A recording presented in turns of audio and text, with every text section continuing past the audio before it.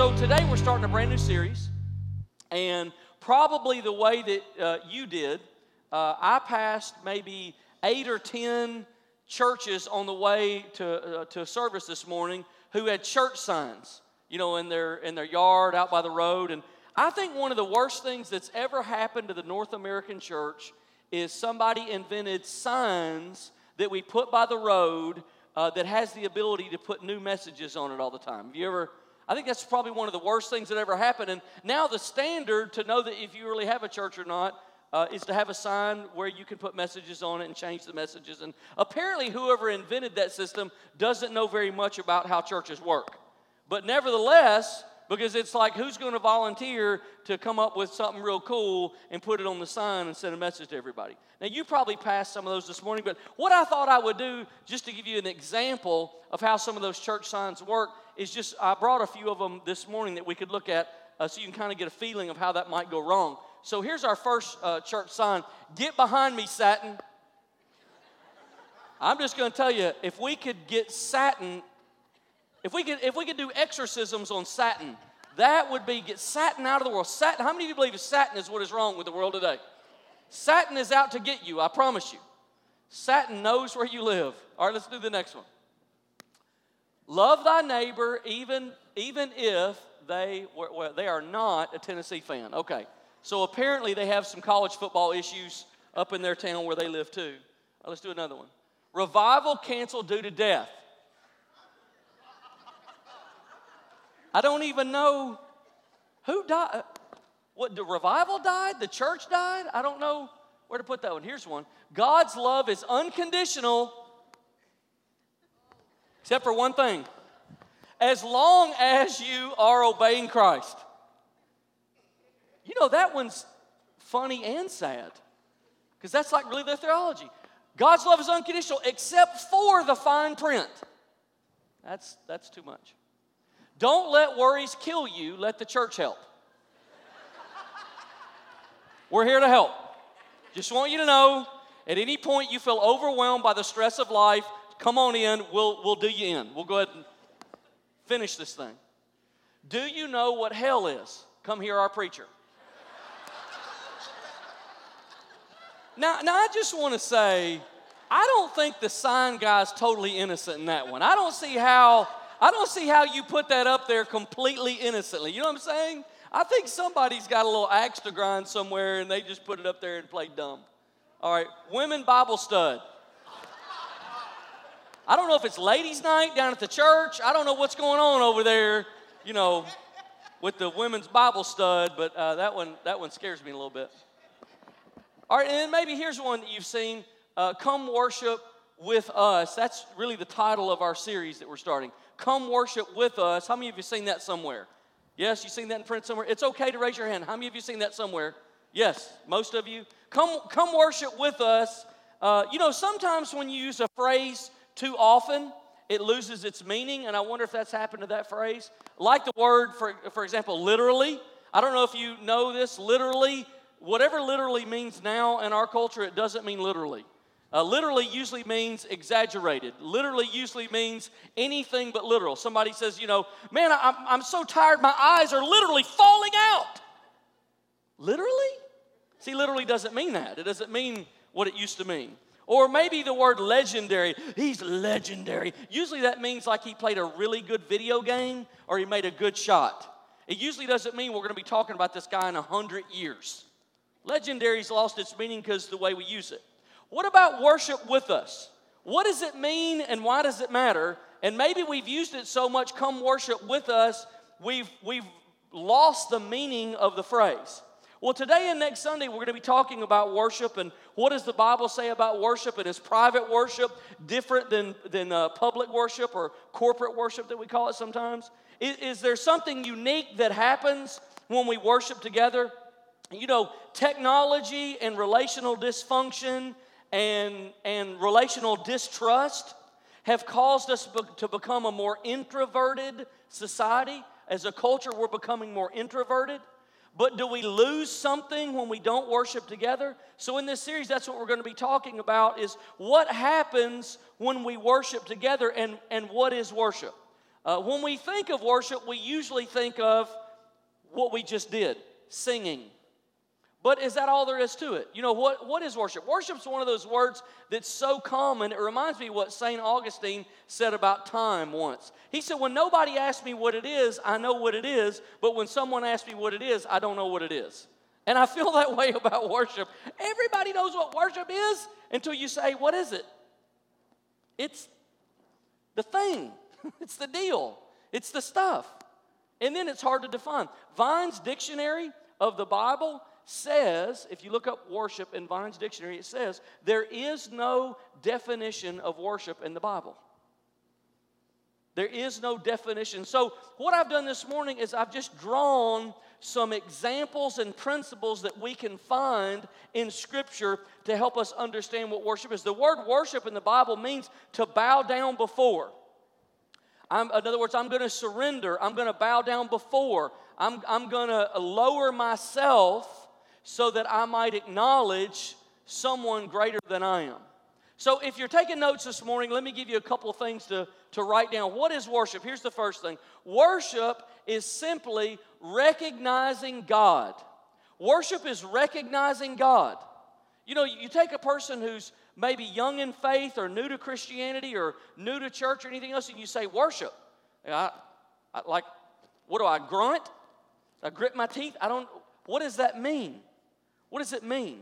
Isaiah 40, 12 through 18, I'm going to read 6 verses, and what I want you to listen for is the description that God has given of himself through the prophet Isaiah.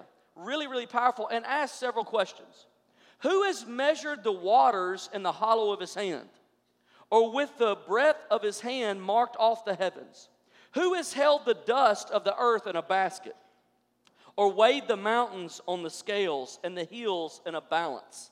Who can fathom the Spirit of the Lord, or instruct the Lord as his counselor? Who's God's counselor? Whom did the Lord consult to enlighten him? Where did he get all this knowledge? And who taught him the right way? How does God know right from wrong? Who was it that taught him knowledge or showed him the path of understanding? Where does he get wisdom? Surely the nations are like a drop in a bucket. They are regarded as dust on the scales. He weighs the islands as though they were fine dust. Lebanon is not sufficient for altar fires. That's where a lot of the wood came from to construct altars, is from the forest of Lebanon. Nor its animals enough for burnt offerings. Before him all the nations are as nothing. They are regarded by him as worthless and less than nothing. Now look at verse 18. Here's the verse I want us to focus on. With whom then will you compare God? Given all of this reality that nobody counsels God, nobody instructs God, nobody teaches God right from wrong. He knows nobody gives God power, nobody gives God influence. Nobody does this. With whom then will you compare God? What image will you liken him? The last question is a powerful question. Who will you compare God to? If you and I were talking about basketball, we could compare LeBron James to Michael Jordan. If we're talking about baseball, we could compare Barry Bonds with Hank Aaron. Or football, the Sheriff, Peyton Manning with Tom Brady. In movies, we could compare Denzel Washington with Will Smith. Or if we're talking about comedy, we could compare Jimmy Fallon and Jay Leno. If we're talking about politics, we could compare Hillary Clinton and Donald Trump. But when it comes to God, who do you put up next to him and say, well, you know, they're a lot like God? Nobody's like God. God has a category by himself. And that's what Scripture teaches. Who are you going to compare to God? God is the only one who can make a donkey speak. He's the only one who can part an entire body of water and 1 million people walk across on dry land and then let the water cascade back in. He's the only one that can walk on water. He's the only one that can heal the sick. He's the only one that can raise the dead. He's the only one that can multiply fish and loaves. He's the only one I know that can make a hateful person a loving person. I don't know anybody else that can do that. He's in a category by himself. How many of you, God has done something in your life, And when you saw it, when you look back on it, you realize only God could do that. How many of you would say, I see moments in my life only God could do? I like to say it in these two simple words, only God. Only God. Nobody else. Worship is recognizing that God has no equal. He has no companion. He has no comparative. And it's bowing down to Him. And the Bible says, I must decrease and He must increase. So let's talk about that for a minute. Worship is me decreasing and God increasing. That's what worship is. It's me surrendering and submitting. So to recognize that God has no equal, what I do is I begin to let go of my preferences. I am decreasing. I let go of my desires. I am decreasing. I let go of my to-do list. What am I going to do when this is over? I let go of the unconscious conversation that happens in the back of my brain where I'm trying to solve problems and do things and move on to the next thing. I let that go. I let go my fears. I'm decreasing. I let go my worries. I'm decreasing, and He is increasing. So in that exchange, I decrease, and I surrender those things to Him, and I acknowledge Him, and I say, God, there's nobody like You. There's nobody like You. Here's how I do it oftentimes, and maybe this will help you in your own worship. When my mind is full and overloaded, and I have trouble focusing, or I have trouble surrendering, or I have trouble decreasing, what I remind myself of is this. I say, God, there's no problem that's greater than You. There's no challenge that I'm facing that's bigger than You are. So I let that go. And on the other hand, I say, there's no joy in life greater than You. I'll never have an experience fun enough, enjoyable enough, satisfying enough, big enough, pleasurable enough that is better than You. You are the best joy. You are the greatest joy. And so I remind myself of that to say, You are God. There's no joy that's greater. There's no problem that's bigger. So I surrender those things this morning. You can tell, as I said earlier, when God is doing renewal because worship intensifies and people become more hungry for His presence. Now, you and I can't work up God's presence. It's not like a potion, an incantation, a formula. You just add this plus this and you got God's presence. It's not a magic trick. We don't work up, we don't stew up, we don't brew up. But what we do is recognize and acknowledge. We recognize His greatness. We recognize His power. We recognize His love. We say, look, God is here.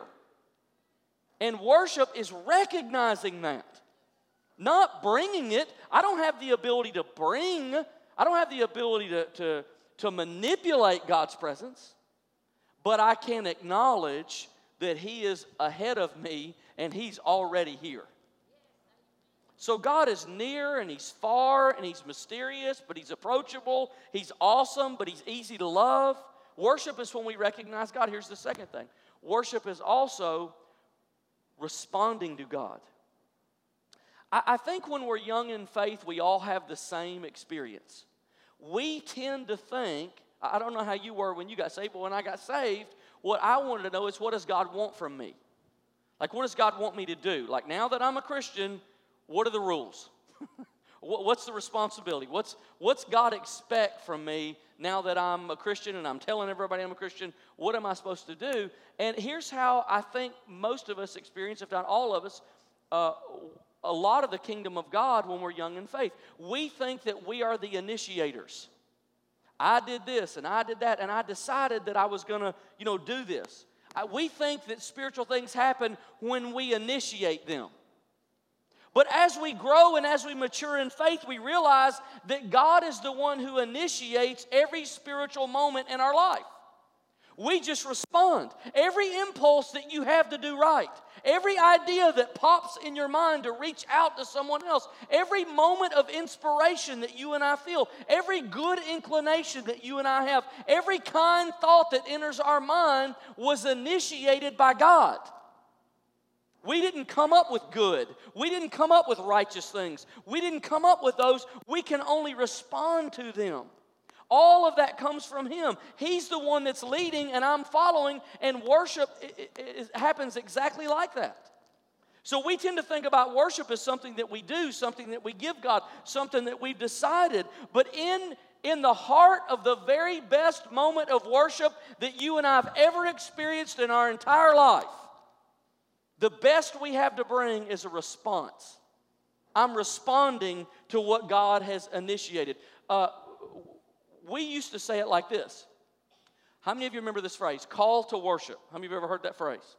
You ever heard that phrase? Call to worship. This is our call to worship. And what that usually meant is inside a worship service somewhere, somebody would read a scripture from Psalms or somewhere else and say, this passage is our call to worship. And what they meant, what they were saying was, this is how God is calling us to worship today. Will you worship? Will you respond? And so that's the whole idea. God calls, God invites. The question is not, is God calling me? The question is, can you hear Him? Can you hear Him call? Can you hear the invitation? Can you feel the draw? Can you feel the pull? Are you aware that God is in the room? Are you aware that He's present and He's inviting you to respond? He's inviting you to acknowledge Him. He's inviting you to recognize Him. He's the one here initiating and moving and calling and stirring, and He's involved. But when we're unaware of that, nothing happens. Nothing. If you can hear God calling you, then you can respond. You can acknowledge Him. You can recognize. See, worship's not about what we do. Worship's about our response to God. Worship isn't a feeling. You know, sometimes people say, man, I'm going to go and I'm going to get my worship on. I'm going to get my worship on. Like it's a switch that you flip. What about God's calling you? You're not driving this. I'm not driving this. I'm just responding to what God is saying. Worship is not the part of the service when we sing. Worship is our response to His presence. So worship is recognizing God and responding to Him. So here's the question. Is worshiping together different than worshiping alone? Well, I think it is. There was a time in our culture, I want to use this image because I think it's easy to see and remember. There was a time in our culture when the wind was at our back. The systems of our culture, the schedule of our culture, not all, but mostly encouraged us to worship, encouraged us to find a good place of worship, to find a house of worship. In politics, you could rarely be elected anywhere if you weren't a church member somewhere. Why? What's that about? Because the way our culture was organized, the wind was at our back. The wind pushed us toward that. But as our society becomes more anti-Christian, as our society continues to move away from God, all those systems and all those schedules are changing. All the culture. Now the wind is at our face. Our culture is not encouraging us to worship. Our culture is not encouraging us to respond to God or to recognize God or even believe that He exists. Our culture is the wind is turned and the wind is blowing in our face and it is picking up speed. And now we are walking like this against the wind. We are walking with great resistance. And all the systems of our culture are changing to resist because our culture has turned its back on God. And when that resistance boils up into a fever pitch, you're going to see persecution in America. You already see just little shadows. Not anything. Look, we know missionaries all over the world. Not anything like missionaries in other countries. Don't even dare compare what we've experienced yet to what many of them experienced. It's not even in the same category. But it is increasing, and it will continue to increase. Because every time a culture turns its back on God, it ends up trying to stamp out the light. And that's what's happening. Think about how our culture is working today. Jobs require that we work on Sunday during times of worship. Even now, some of you have been here wrestling, tug-of-warring in your mind, trying to pay attention, trying to be involved. But the truth is, you got emails stacking up on your phone, and you got people waiting for you to respond today. That's the reality. That's the reality that we live in. Schools now require events on Sundays. Sports teams play games and practice on Sundays and Wednesdays. And we have entire families in our church we haven't seen in 2 years. Because their kids go from one sport to another, to another, to another, to another, to another. And that eats up all the time. The wind is blowing in our face. It is not at our back. And there's no sacred space for worship. When our culture turned its back on God, it found other things to do. And now that fills up everything. So back to the question, is private worship the same as public worship? Is worshiping alone the same as worshiping with the body of Christ? Can't I just listen to worship music on the radio in the car on the way to work? Can't I just catch up on the sermon on podcast? Well, yes, you can. And it will impact your soul. But it's not the same. It's not the same as the body of Jesus gathering together. Let me show you in Matthew 18:20. Wherever 2 or 3 are gathered together in my name, there I am in the midst of them. There's something different about worshiping together than just worshiping alone, because God's plan is not to have individuals in His family, but to have communities of faith. God engages us in relationship not just to Him, but in relationship to each other. Love the Lord your God with all your heart, mind, soul, and strength. And what's the other one? Love your neighbor as yourself. I can only fulfill half of the greatest commandment by myself. There's something powerful that happens when we come together. Spiritually, something happens when we come together and recognize and respond to God. Man, did you feel that moment when we were singing, Jesus paid it all? Man, did you feel that just resound in your soul? Jesus paid it all. Jesus paid it all. And when we clapped and when we sang, there was something spiritual going on in my soul and yours that was powerful. So what does worshiping together look like? We sing and we pray the same thing, and there's a power in that shared proclamation. We receive God's love and grace when we pray for each other. We share communion together and we remember Jesus' death. We share water baptism together and we celebrate resurrection power and new life. With one heart, we ask God for His will to be done on earth as it is in heaven. When we hear God speak to our hearts and we hear the same thing, there's a confirmation. When we pool together and we send missionaries to reach another culture of the world, when we raise money to build a church somewhere else, when we pool our money together to touch and to reach our local county here, Shelby County. After reaching out, here's an exciting moment when we witness our friends and family find forgiveness in Jesus. A couple weeks ago when Pastor Joel stood here and baptized his neighbor, man, that is a moment. That is a powerful moment. You can't say God's not in that. He's there. He's present. And all of this happens, listen, for one reason. This is what I want you to get this morning. What's underneath all of that? Is it a certain song? Is it an order of service? Is it a certain sermon? Is it a certain person? No. All that happens for one reason. God's presence. Now think about this with me. Without God's presence, we just sing our songs. Without His presence, we do things our way. Without His presence, we just say our words. Without His presence, this is just our meeting. And as such, it's no different or no more important or no more valuable than any other meeting in the world. It's the same. It's just another human function.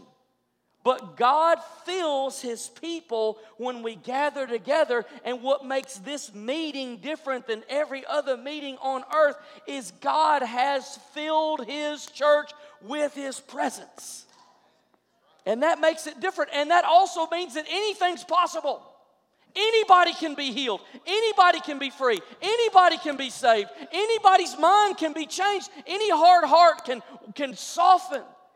Anything can happen. That makes this meeting different than any other meeting on earth. So how do we recognize God?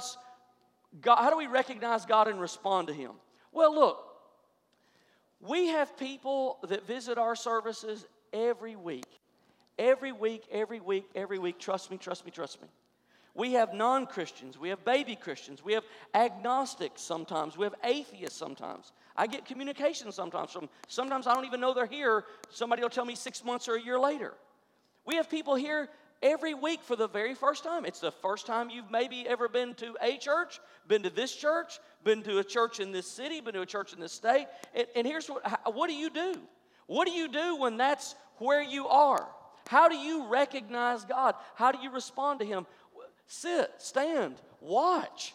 It's okay to watch. It's okay to listen. It's okay to just participate on the level that you're on. Meet someone new. Fill out a guest card and let us know you're here. We welcome that. We welcome you. And if you are new to Kingwood, or you haven't been at Kingwood long, let me tell you two things that will absolutely revolutionize your worship experience.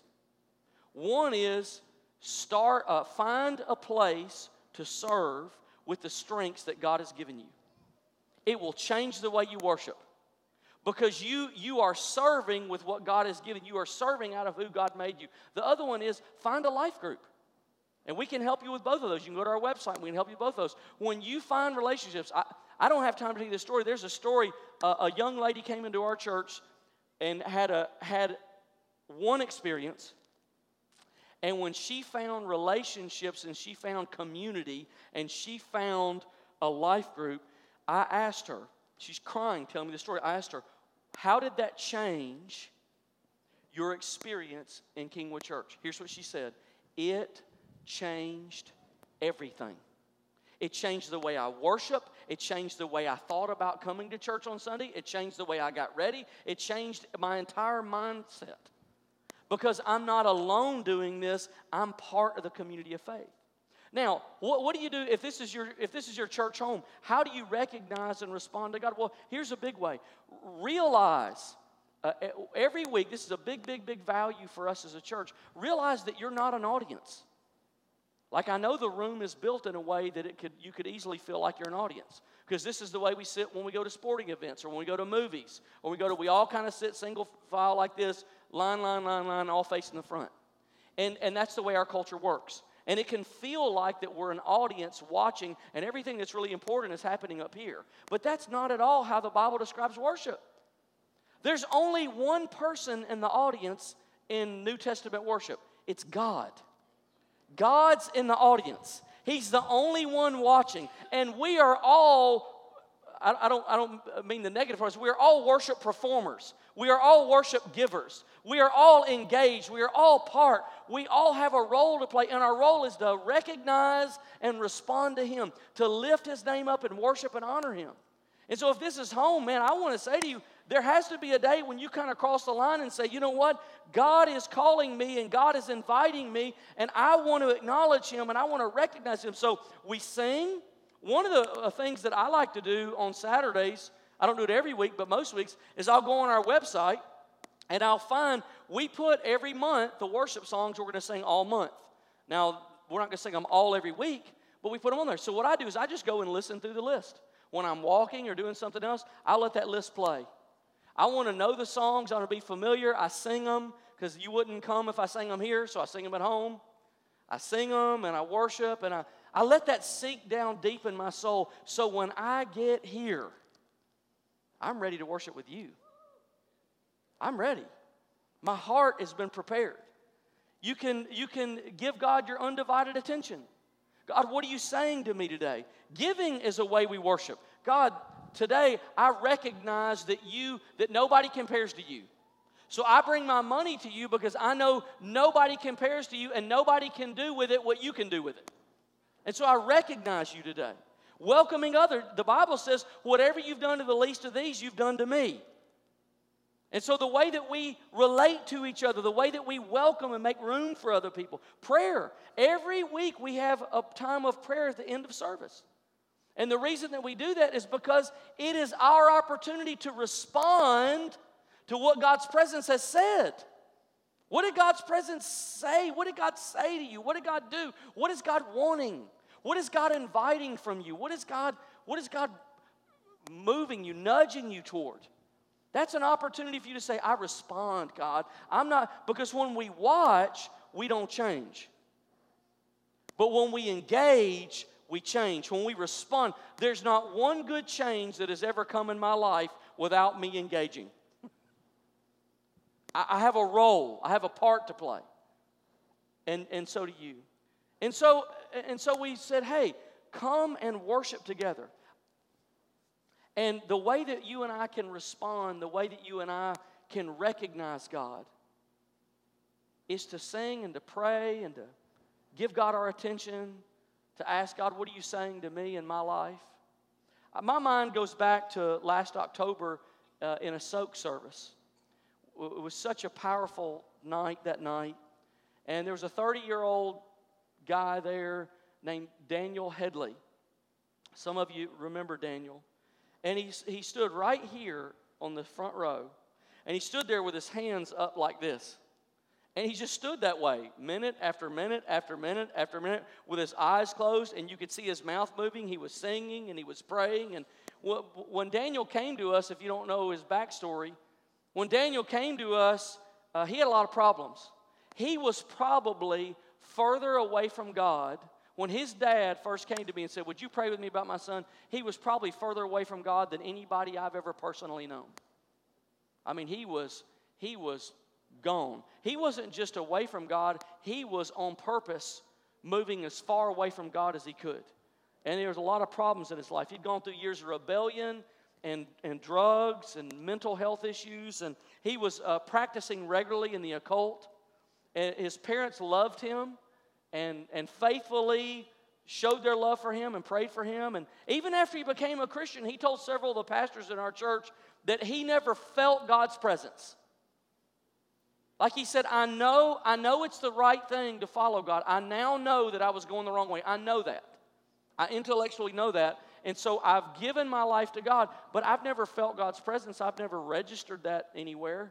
I've never felt that sense that most of us probably have some recollection of. He just followed God because he learned God was real. And that October night when he stood right here and his hands in the air, he didn't have his hands in the air because he felt anything. He had his hands in the air just because he wanted God. He made a decision that he wanted God.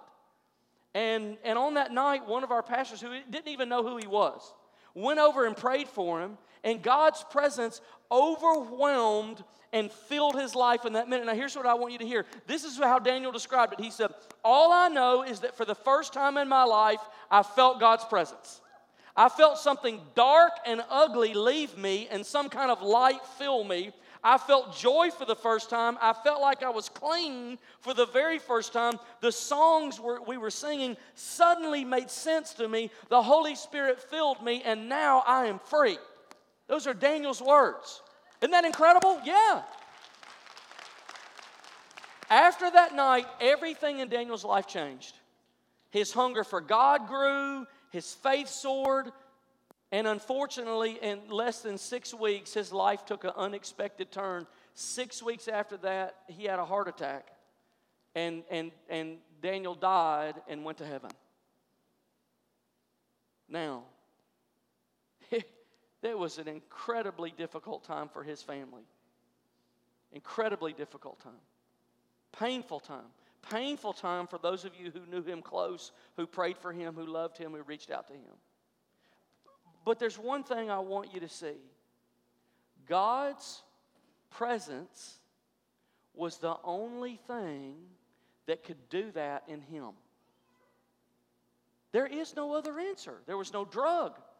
There was no gimmick. There was no method There was no system. There was no plan. God's presence was the only thing that could do that in his heart.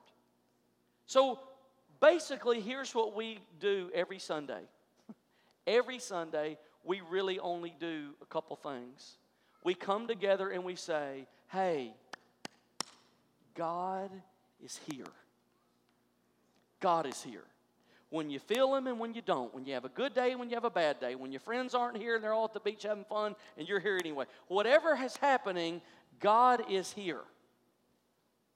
And we're encouraging you to recognize him.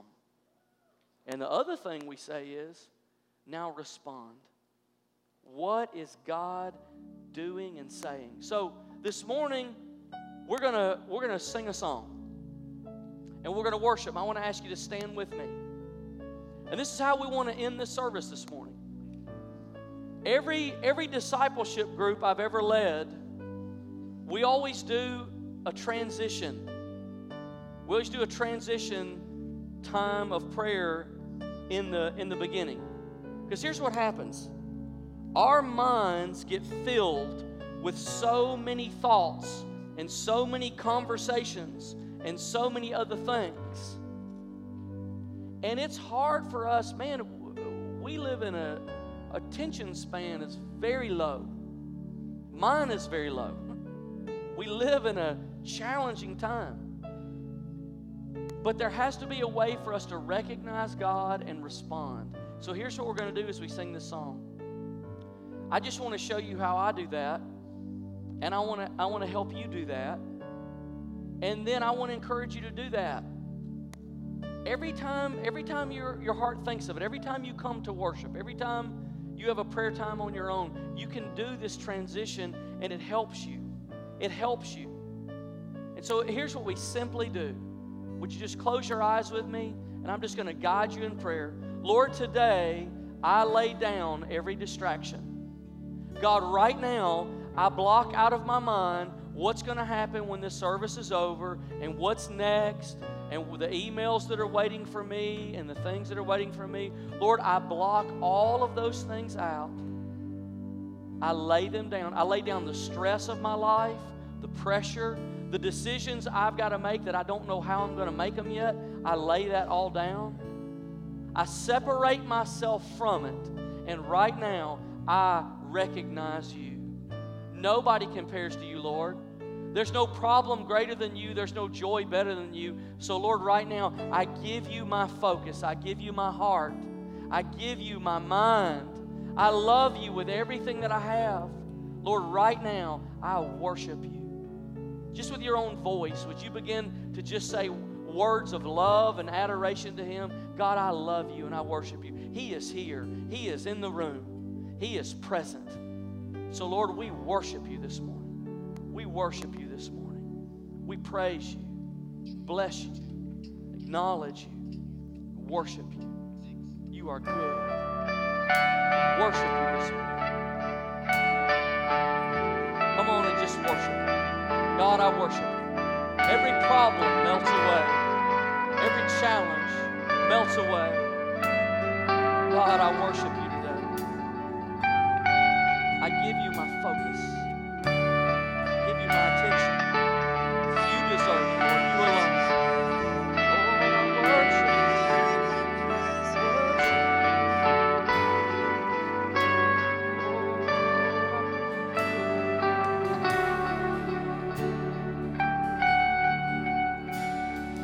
Found in your hands, fullness of joy, every fear suddenly wiped away. Here in your presence, all my gains now fade away. Every crown no longer on display. Here in your presence, heaven is trembling in all of your wonder.